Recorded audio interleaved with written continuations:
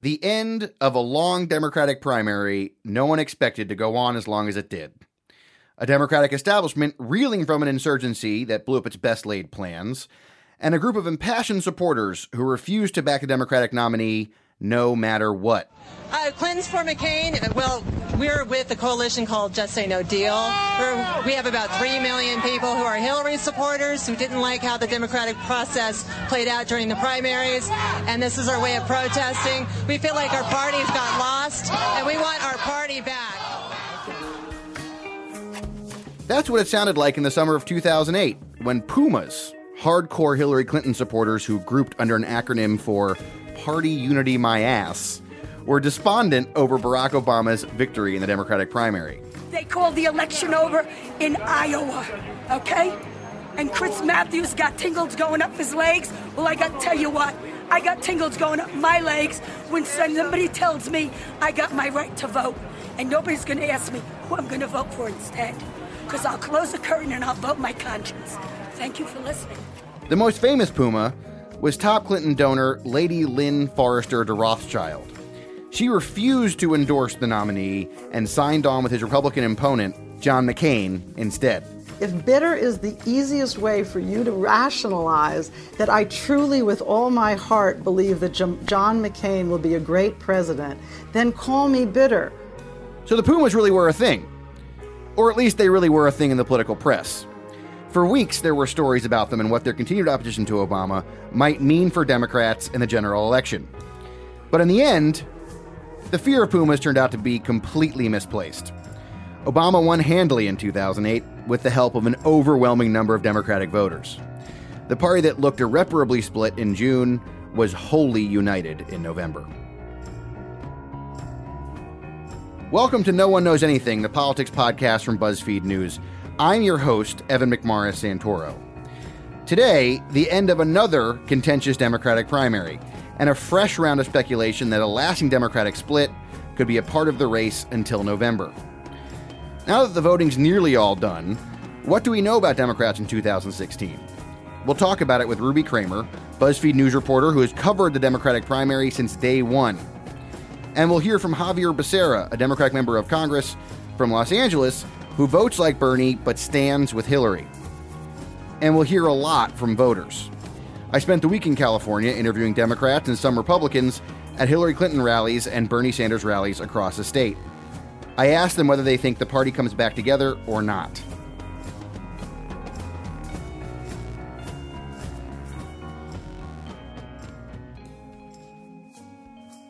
Ruby Kramer, welcome to No One Knows Anything. Thank you.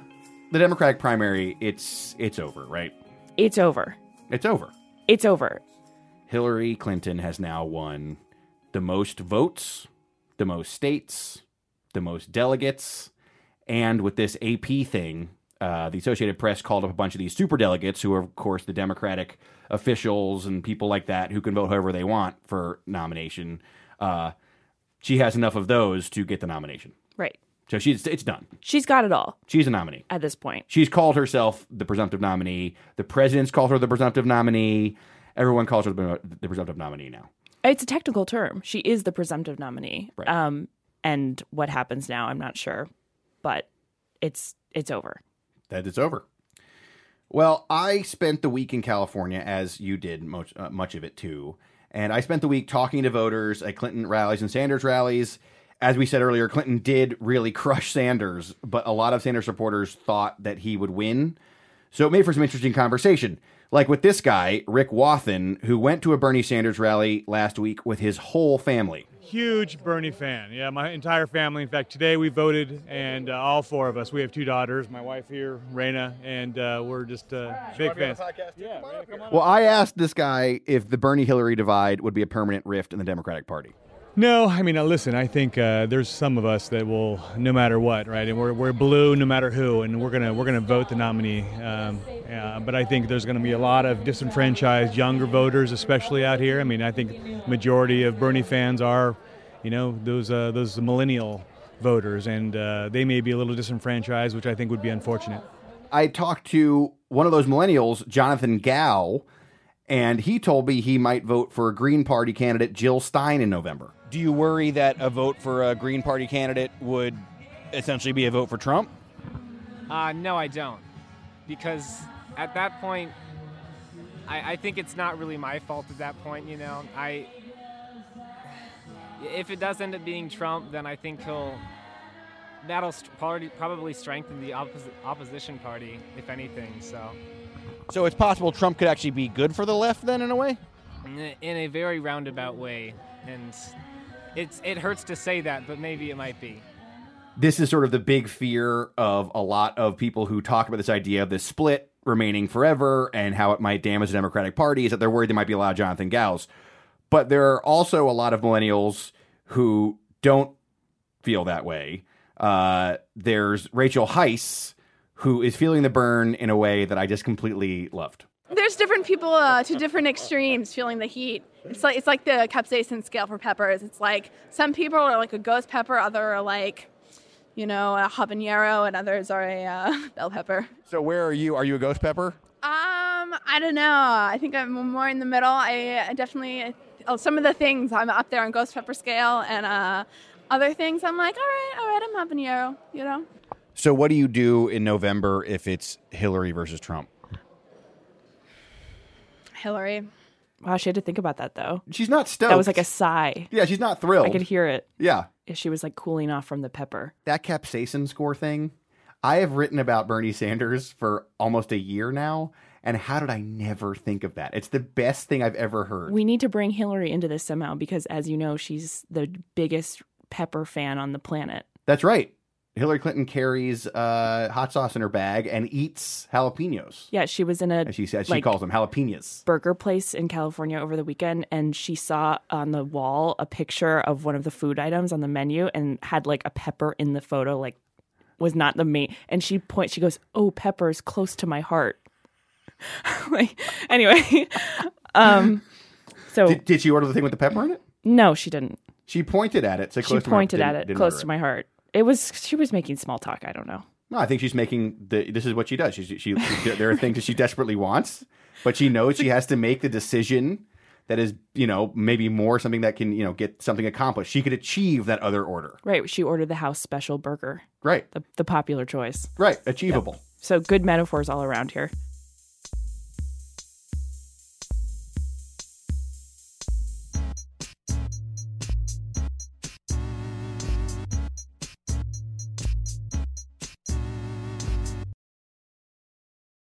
So that was sort of like the take that I think that encapsulated pretty well. Those interviews encapsulated pretty well what I found on the trail at a lot of Bernie rallies, which was older people who were, for the most part, saying, look, we want it to be Bernie. We really like Bernie. Maybe we really maybe even don't like Hillary, but we're going to vote for Hillary in November. But we're really worried that all these younger voters that Bernie's brought into the process aren't going to. And then finding younger voters who were not actually going to vote for Hillary, or at least say now they're not going to. But you don't see that on the other side. It's not like you see a lot of vitriol I mean, I guess you do, directed towards Bernie, especially now that it's gotten so... Yeah. It's come so far. And like we're still here. It's not over. Well, and a lot of it is this worry, I think, that maybe this might not last. So if you look at just these Bernie rallies, you're looking at a picture of a Democratic Party that's pretty divided. At least among voters who expected to see that close race in California. But, you know, the question is, how divided really are things, and what is the future of the party now? I think I found the perfect guy to talk to about this when I was in California. Representative Xavier Becerra has been a member of Congress since 1992, the year the Clintons moved to Washington. He represents a scrappy district in Los Angeles and is one of the most progressive members of Congress. He votes like Bernie Sanders, but Becerra is also a card-carrying member of the Democratic Party establishment.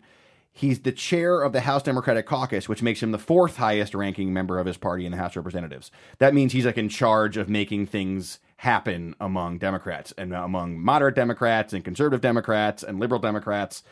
So he knows a lot about how Democratic Party works, but he's also extremely liberal.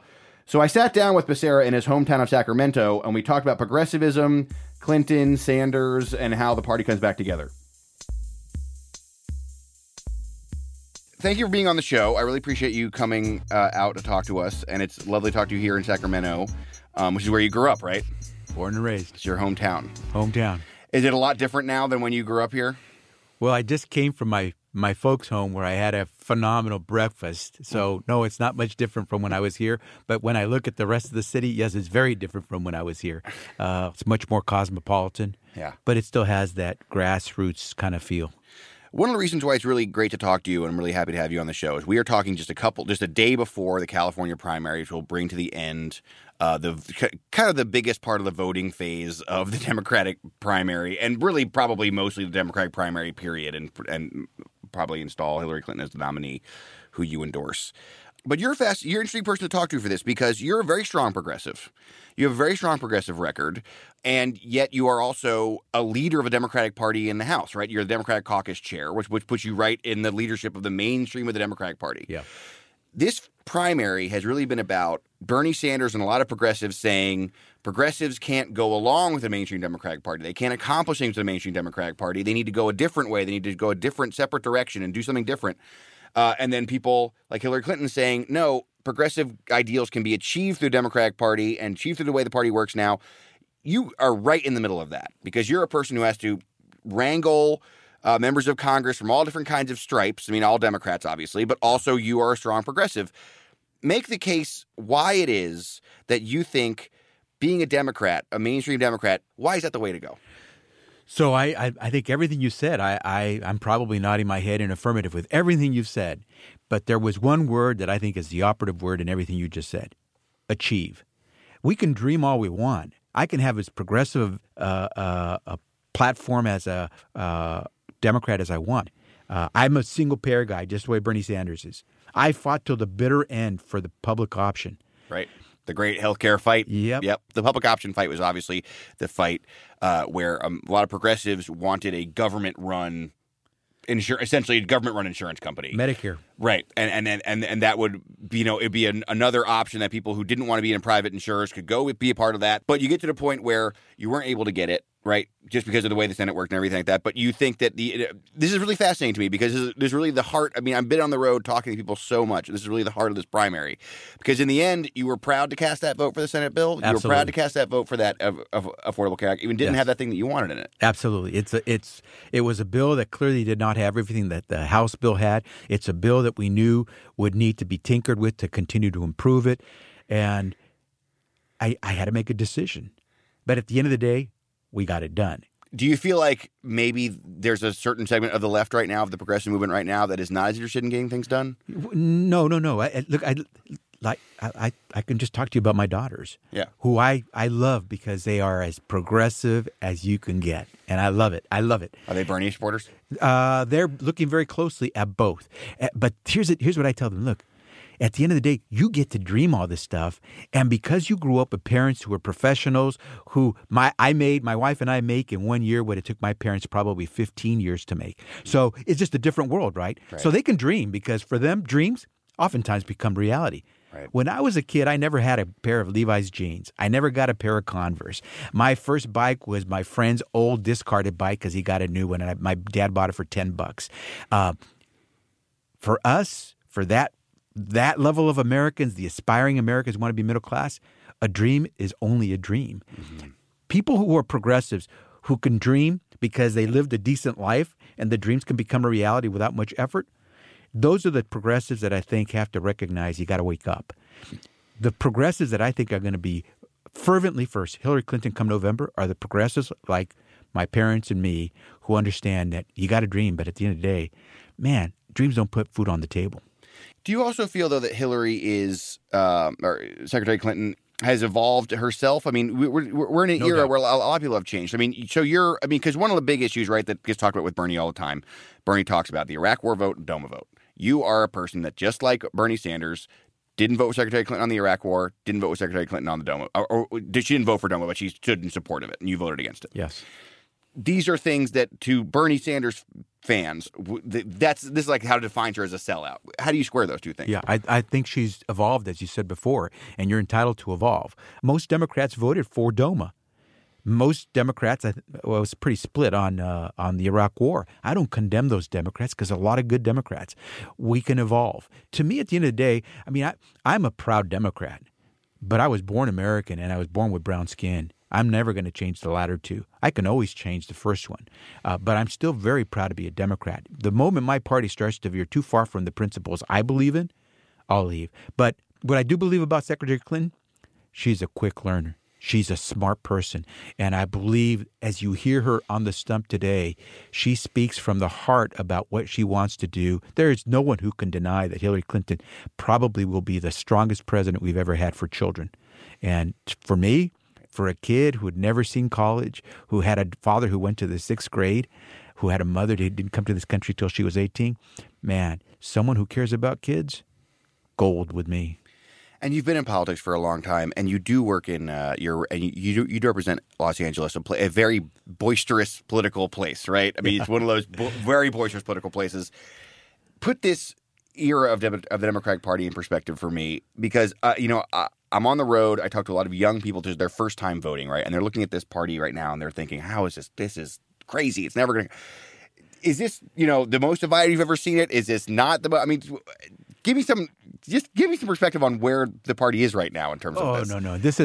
We are nowhere near being divided as, say, the Republicans are, or as Democrats have been, say, 68, say, 1980. No. What we are is, what I love so much, and maybe some of my Democratic colleagues aren't as joyous about this. We're seeing our progressive element come to the surface. Amen. Amen. And I want to see a fighting force of progressives who won't back down because someone in the party says, hey, you got to sort of snuff out that progressivism because it may cost us some votes on the right. No. Be who you are. Bernie Sanders, give him a great deal of credit. He is showing you on his sleeves, as he has for the last 40 years, who he is. That's okay. The only problem I have with Bernie Sanders is I don't believe he's being quite honest with the American people about what he himself as president can accomplish. Otherwise, over the last 40 years, he would have done a few more things. Also, you criticize him on immigration, though, too, right? That's right. Right. The 2007 vote, the last time Comprehensive Immigration Reform really had its sort of big moment was 2007. Last year, the Bush administration, Bernie famously voted against that bill. Right, and it wasn't perfect. Let me tell you, I had real problems with it, but we needed to see it move. So on the House side, where we had the Democratic majority, we could make improvements, and then in conference, we could come out with a better bill. To kill it as it was meant we were going nowhere. And that's, again, you're letting the perfect be the enemy of the good. Yeah, and you were just talking about committees and conference committees and making things change. I mean, do you feel like there is an element of the left these days? Because you clearly love the way that politics can make things actually happen. I mean, yes. You're describing the mechanics of it in a way, and people can't see it, but your face is like you're lit up. You're into it. Okay, this is really nerdy stuff, Congressman, and you're really into it. Do you feel like there's an element of the left that is the sort of mechanics of politics, the part where it's a grind and you end with maybe half a loaf or a quarter of a loaf? Do some progressives just not understand that process now? What I'd say to you is what I used to tell to environmentalists as they would bemoan the fact that too many minorities were not environmentalists.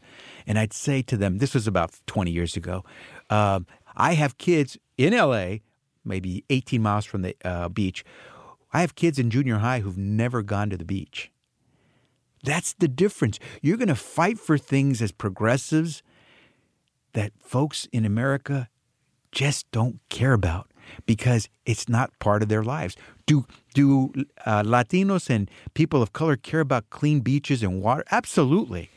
But the problem is they never get to go to those beaches. So if it's going to be a dirty beach, you know what? It doesn't enter into their lives.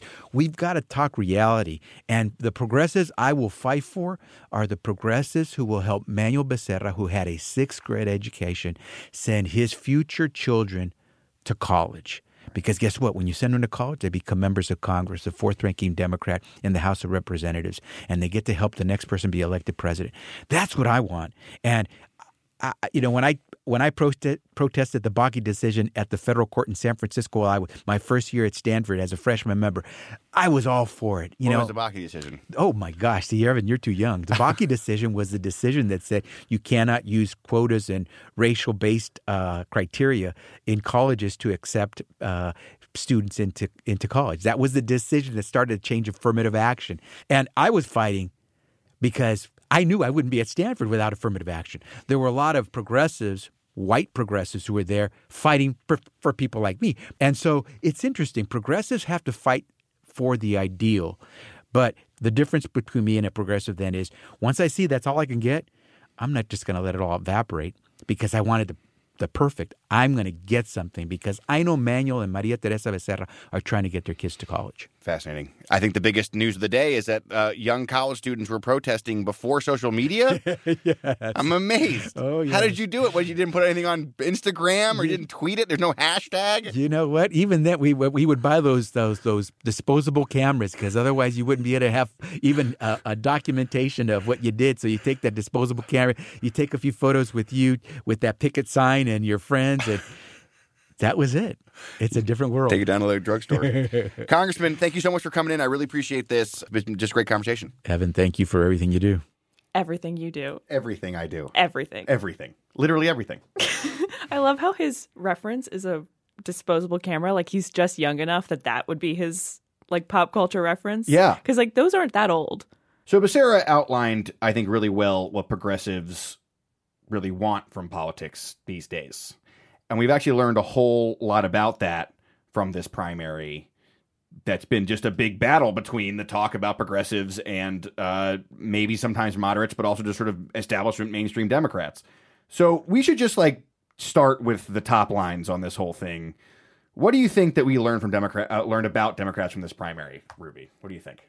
I think we will know more about how real this divide is in the next few weeks. I think the 6 weeks or whatever we have until the convention and how they play out and who does what and where his supporters move and whether they move will tell us a lot about what is actually happening in the party and how real this divide is and whether it's something that we're going to see stay, or get worse. Worse sounds like it's negative, or, get more intense for the next cycle. Like this, there's more of a demand for ideological purity that I don't think that there really was necessarily in the Democratic Party in such a big way before this election. That would be a different Democratic Party, I think, if that became more of a presence in the next 4 years or in the next 8 years.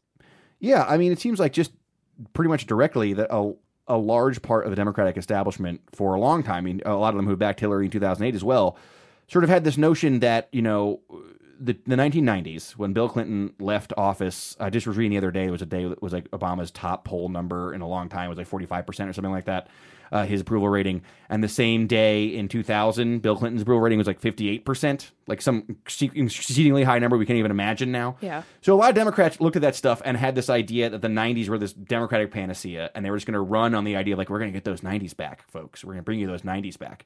And one thing I think that's been really fascinating about the Democratic primary this cycle is a lot of people were not too thrilled with bringing the 90s back. That was the talk about the trade stuff. Like, we don't want to do NAFTA again. Obviously, Black Lives Matter coming out with we don't want to talk about the crime bill. We didn't like that. Welfare reform. All this stuff that actually I think that at the beginning of the process, it seems to me a lot of Democrats thought was going to be, hey guys, remember Bill Clinton? Remember how it was? Remember the economy? Remember how great we were doing? Let's do that again. And then Bernie Sanders comes in and says, actually, that wasn't so great. And all of a sudden, a huge movement comes in behind him and starts talking about Wall Street and everything else that goes with that.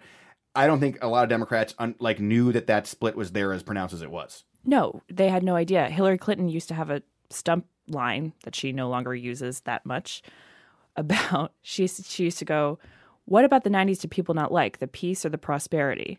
Ha ha ha ha ha ha.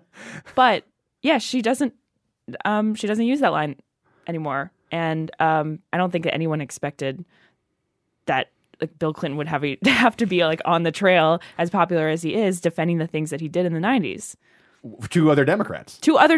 Right. Some of his signature achievements, quote unquote. I mean, the crime bill, for as controversial as it is now and for all that it symbolizes now in terms of what is wrong with the criminal justice system, had the Brady Bill in it, had the Violence Against Women Act in it.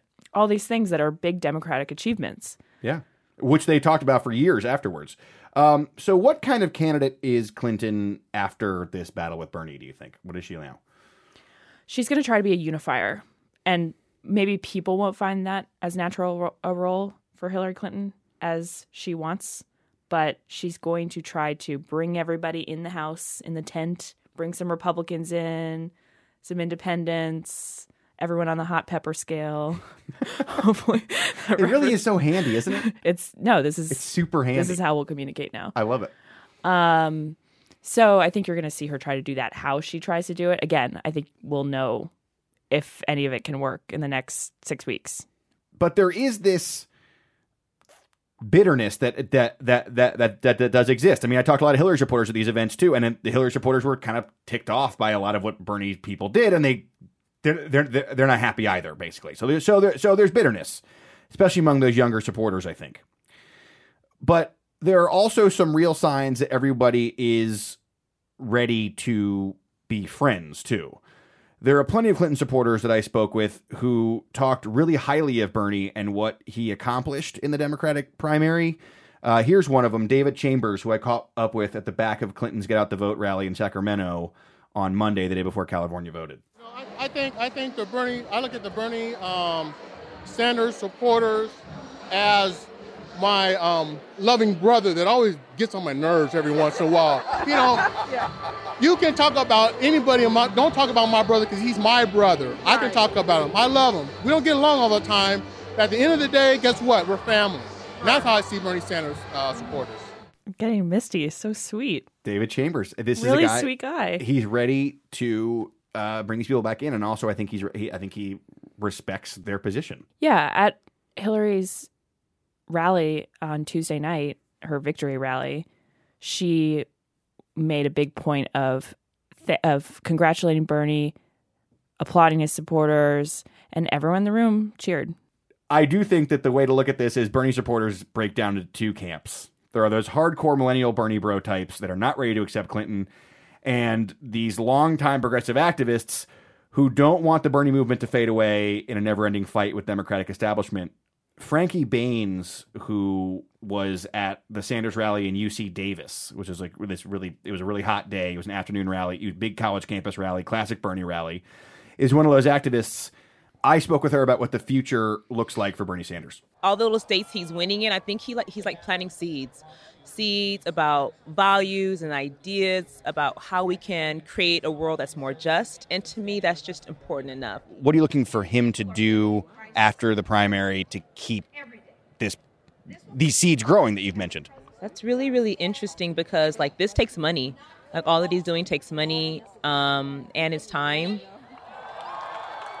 I guess encourage us to pass it forward and continue to have these conversations. And I'm not sure what that looks like, but I don't know if he would start a movement or something, but some type of way to encourage us to continue to have these conversations. So maybe use his Twitter game and to continue to update people on what's happening with progress, put ideas out there. I'm not sure, but get creative and get the young people moving and thinking and talking.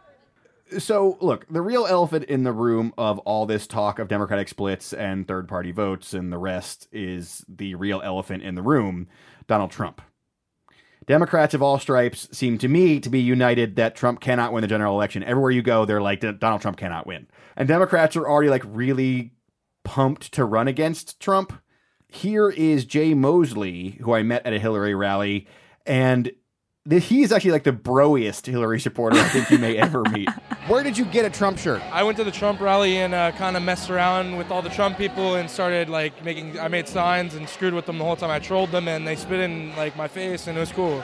I have one like this and the other one doesn't have an X, but I was walking through the line and the lady said, "Let me take your shirt off." And I was like, "Well, let's trade for a Hillary shirt." And she's like, "I have a better idea." And we made a video on my Snapchat and this old grandma put a huge X on the shirt and then all the grandmas were coloring it in. So it's pretty cool. So you're having pretty much a lot of fun this election, it sounds like. I'm having a lot of fun, but I do think that it's the most hostile election I've ever seen in terms of people versus people. When I was in high school, I could vote, and the Obama-Romney thing, everybody would just talk a ton of crap about Obama, but there's nothing along the lines of egg throwing or crazy riots and then all this. I think Trump has really set up a movement, and it's not good. So are you afraid to go to a Trump rally again, or are you going to do it again? If he was going to have another one, I'd go for entertainment purposes. It's literally hilarious. The people there are so dumb. So, why don't we just do a show about bros? Bros! Let's just do a show about bros. So Yeah. Anyway, the Jay stuff was great. Actually, the funny thing about Jay too was that he talked to me because I'm from BuzzFeed, and then he wouldn't give anybody else his name. So I had like 4 photographers who were like, "Hey, man, give me his name." Bros, what can you do? What can you do?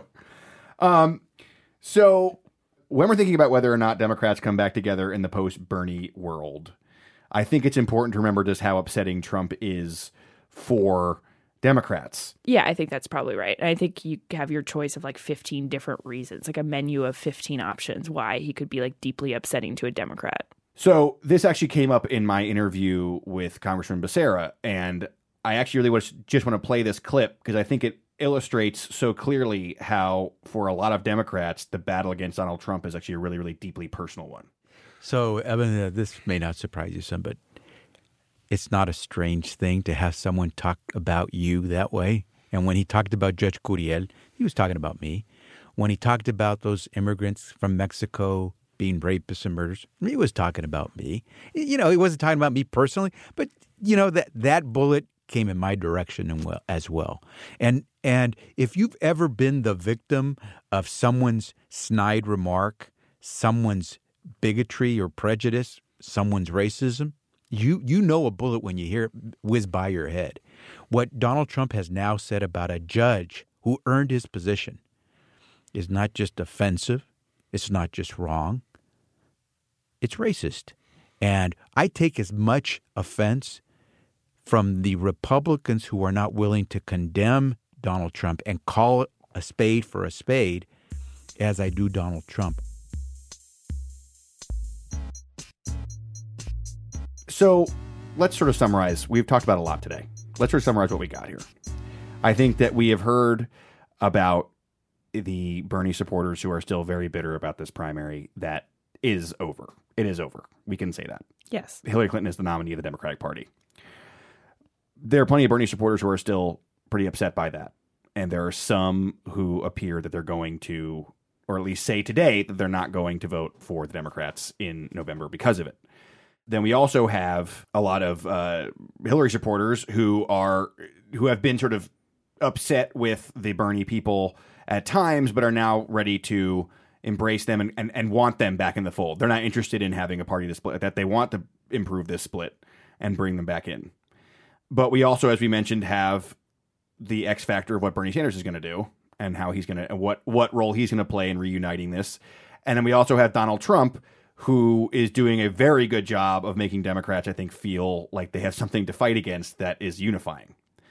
So the question, I guess, at the end of the show is, when it comes to Democrats standing united in November, do we know anything? Not yet. Not yet. Not yet. We're waiting for Bernie. Waiting for Bernie. Ruby, it has been a joy covering this Democratic primary with you, and it has been pretty fun. No, it's been awesome having you on the show today. Thank you for coming in, and thank you for talking about the Democratic primary on No One Knows Anything. Thank you.